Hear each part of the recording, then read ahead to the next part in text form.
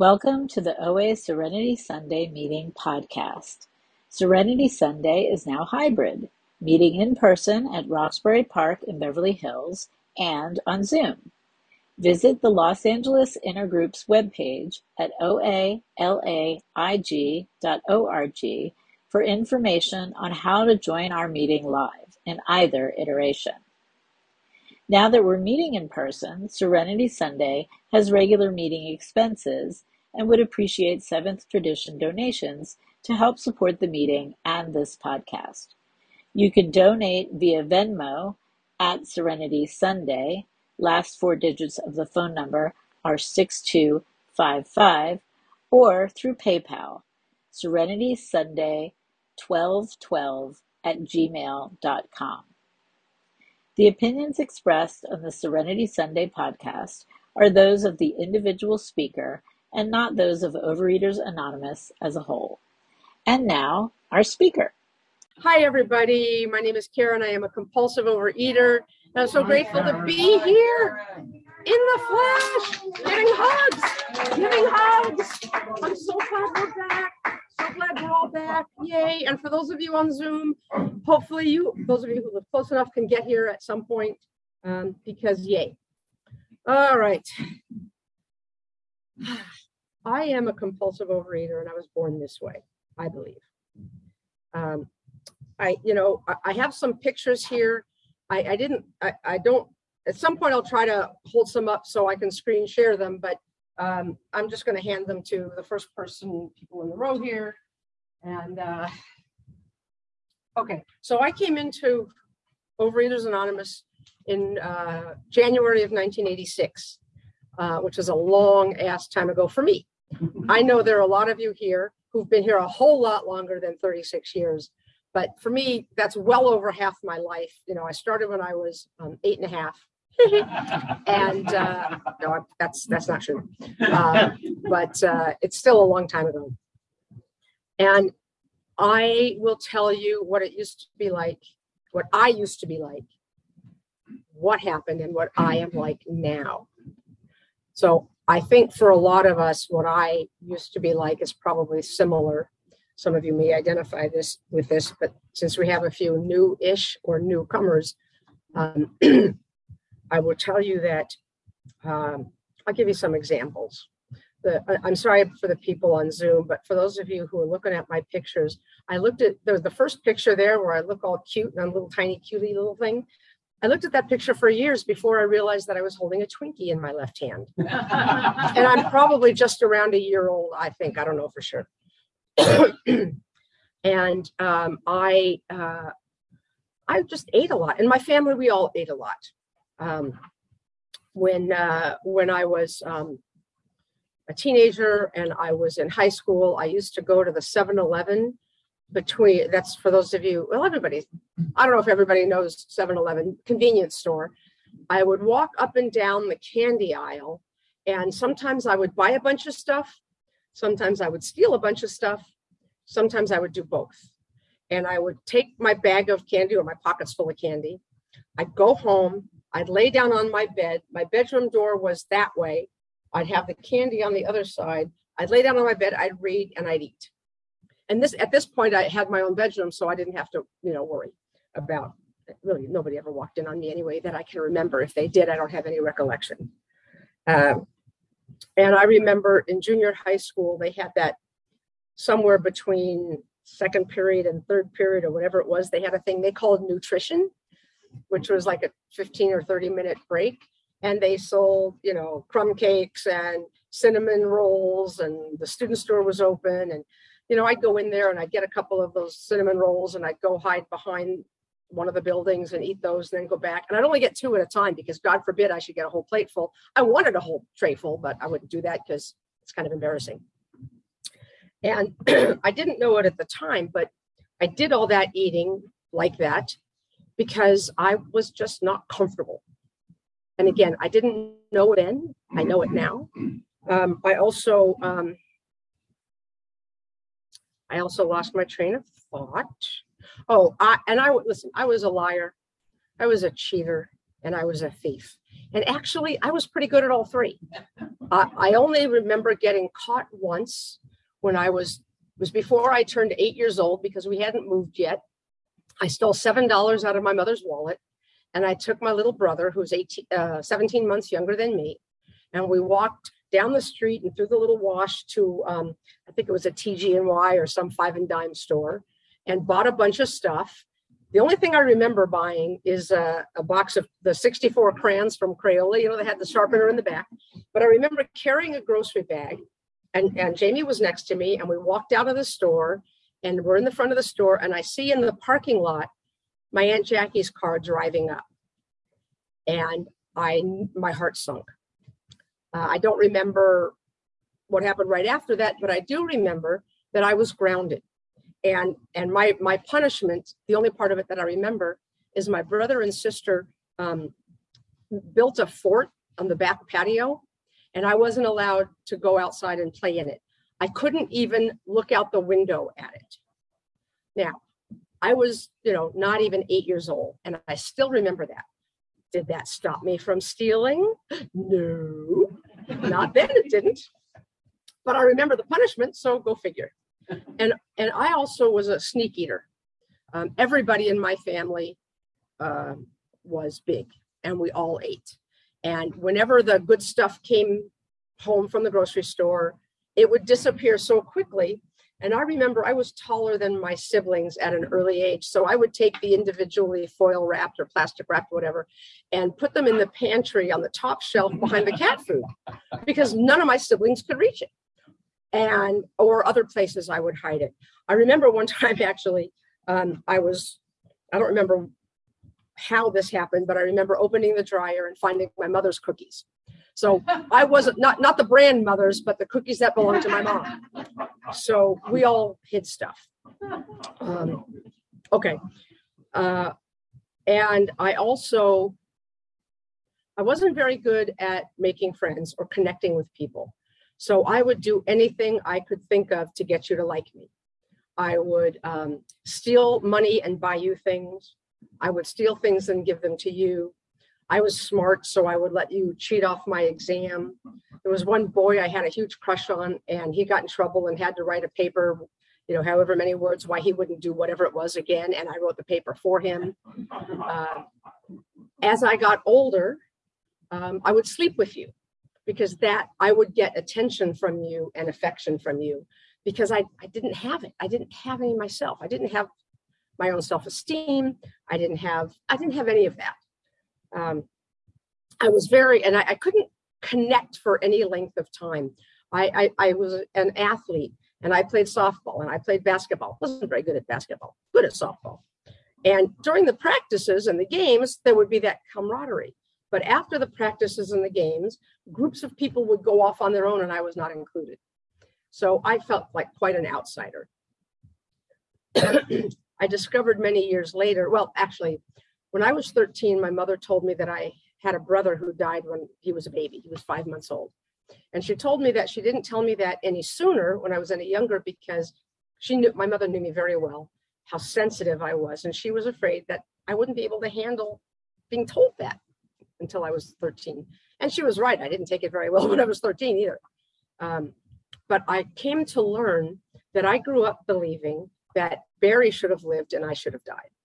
And so this little rectangle of land that I take up and the air that I breathe, I didn't think I was entitled to.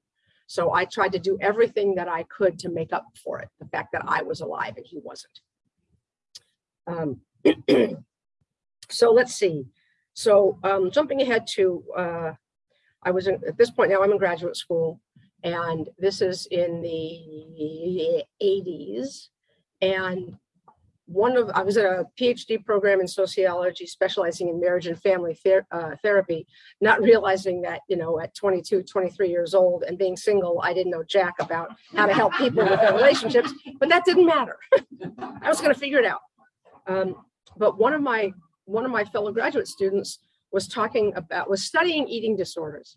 And interestingly enough, back then, there wasn't a lot of discussion about eating disorders. And I heard her mention this thing called Overeaters Anonymous. I didn't think anything about it, but I'd heard of it. So this one day in January of 1986, It was a Sunday, and I was walking from my sofa to the refrigerator, I had a well-worn path from the sofa to the refrigerator.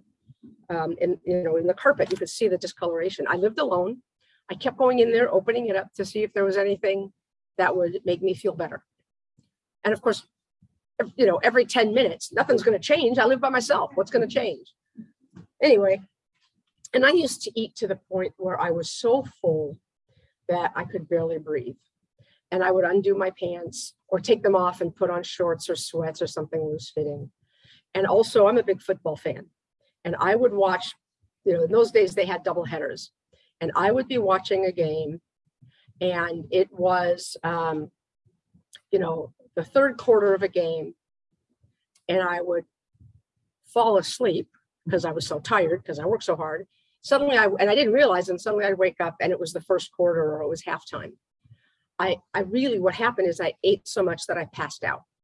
Anybody who says you can't pass out from food, but you can from alcohol and drugs, well, probably you can from alcohol and drugs, but I passed out from food. Okay, so thank you. This one particular day, I'd been eating all day long, and I walked into the kitchen, and there was this much, I don't know this much left in my package of crackers. Not very much, maybe 8 crackers left or 6 crackers left. And I was full. I couldn't breathe. I was compelled to eat those crackers. I could not stop. And it was at that moment that I realized I couldn't stop eating. I never knew that before. My whole life, which wasn't very long, but my whole life, I had no clue that I couldn't stop eating. So that was a Sunday. I called the LA Intergroup hotline or the recording and learned there was a meeting at Palms Park that Wednesday night at 7:30, and that was the first meeting I ever went to. I went to that meeting very regularly for a long time. I actually live in Eagle Rock now, which is near Pasadena, for those of you who know the area, and for those of you who don't, I'm so sorry, but it's not on the west side. It's a bit of a trek to get here, so I don't come to meetings here during the week because we have ugly traffic. So I went to my first meeting. I'm still friends with the speaker at my first meeting. And I remember hearing people say things that I recognized, that I understood, and that was me. That was me. And I remember thinking, oh my God, all my life, the things that I've been doing with food and feeling, other people, thousands of people around the world have been doing the same thing. I didn't know that other people would take food out of the trash can. I didn't know that other people would eat stuff that's frozen because they can't quite wait until it thaws. I didn't know that other people would see a piece of candy on the floor and pick it up and eat it. Because I did. It's just candy. I didn't know. I remember being in restaurants and seeing plates go back with food stuff on. I didn't see anything wrong. I never did it, but I would have finished that piece of cake that person didn't finish. I didn't care because it was food and I wanted it. So all of the social niceties and the rules and the hygiene and all that didn't matter to me, because when I wanted or needed something sweet, I needed something sweet. Okay, so I come to meetings and instantly thought, okay, I'm home. This is where I need to be. And I felt comfortable from the very start. Part of that, I think, is I believe that I took the first half of step 1 before I walked into my first meeting. I knew that I was powerless over food when I said to myself, I used to tell this story by saying, I told myself, oh my God, I can't stop. But I don't think I said, oh my God, in those days. What God? But I couldn't stop. It took me a little longer to get the second half of step 1 because everything else looked great, sort of. And it was when somebody said to me, Karen, is everything in your life the way you want it to be today? And I looked at my life, which was, I realized, oh shit, I guess my life is unmanageable. That doesn't mean I didn't keep trying to manage it for a while, but that's how I learned about the second half of step 1. Excuse me while I drink some. I was going to make a joke about it being vodka, but it's not.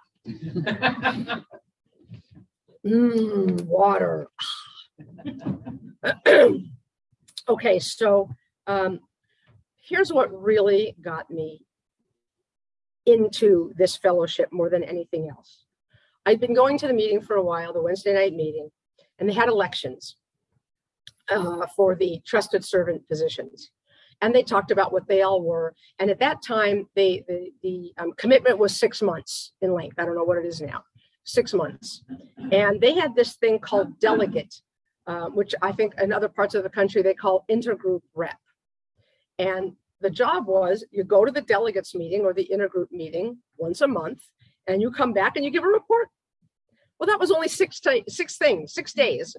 And I thought, well, that's going to be easy. I'll take that, because I didn't want to commit to doing something every single week for 6 months.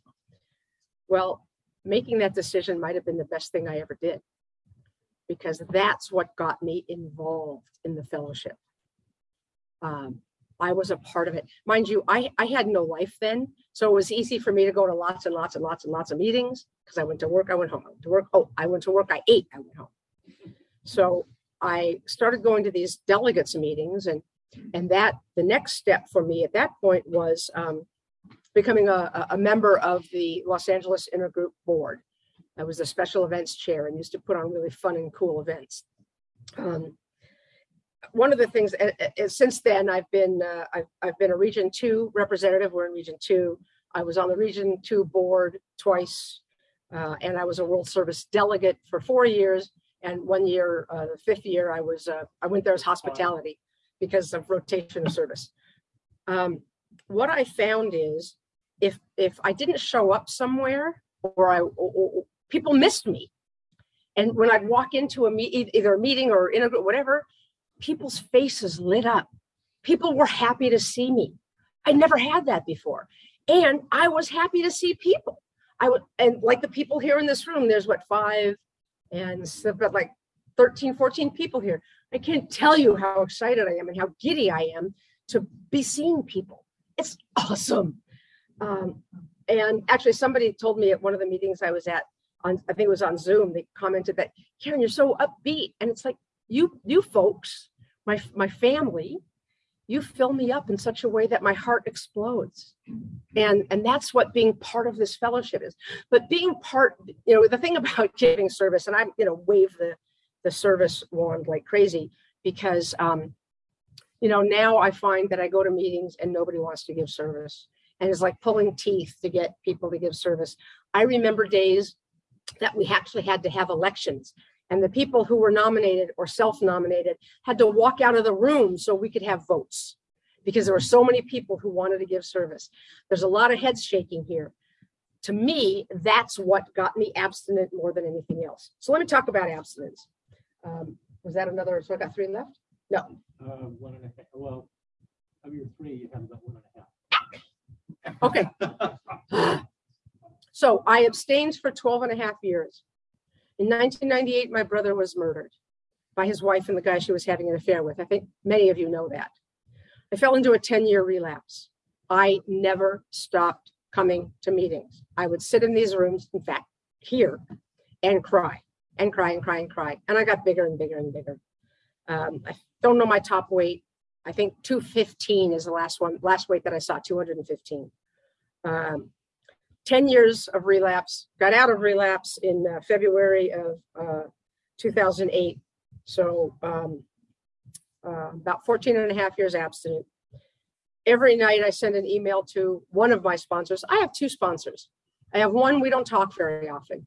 I send her an email every night with everything I put in my mouth, 5 things I'm grateful for, and things that had happened, during the day, stuff that comes up. I have started working with another sponsor. We're going through the big book, 1 or 2 or 3 pages at a time. And I read it, I underline it, I read it to her, I tell her, we talk about, why did I underline that, what jumped out to me, and we share what this big book means. I've learned some really cool things, things that I think I knew anyway, but I didn't remember, but an insight that I had. I keep seeing new stuff because, every couple of weeks, somebody comes into my house and changes words in the big book. I think it's the gremlins. It's probably the gremlins. But I didn't get to talk about God very much. God, my higher power. What's that? That's 3. You got 2. Two left. Okay. God is my shield. Here's what I mean by that.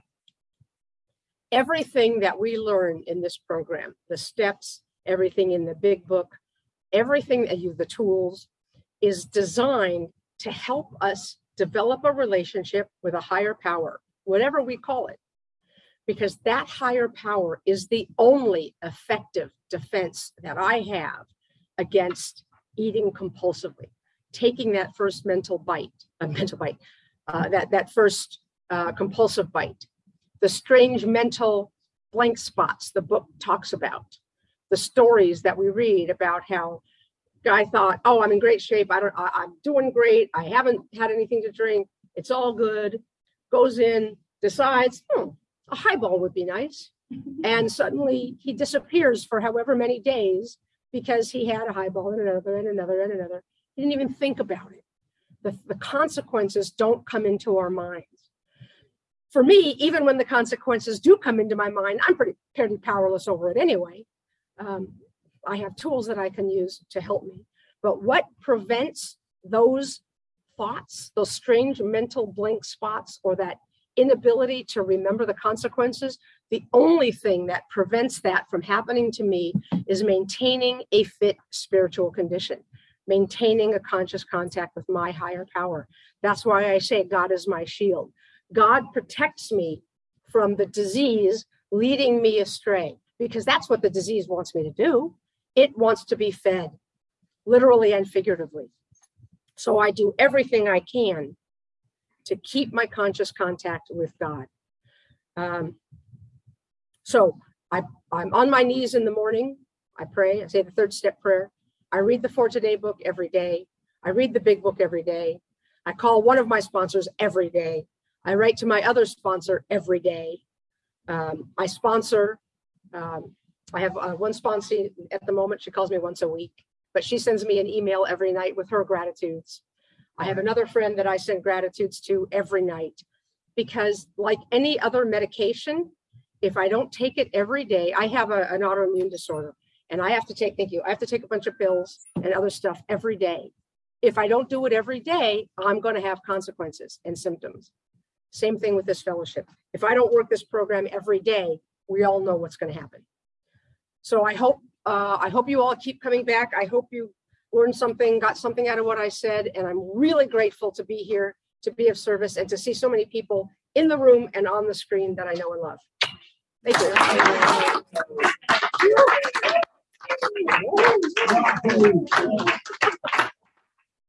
I also have to say, anytime I'm going to speak at a meeting, I ask God to remove me and say what needs to be said to be of service to him and the people in the room. So I give all the credit to God.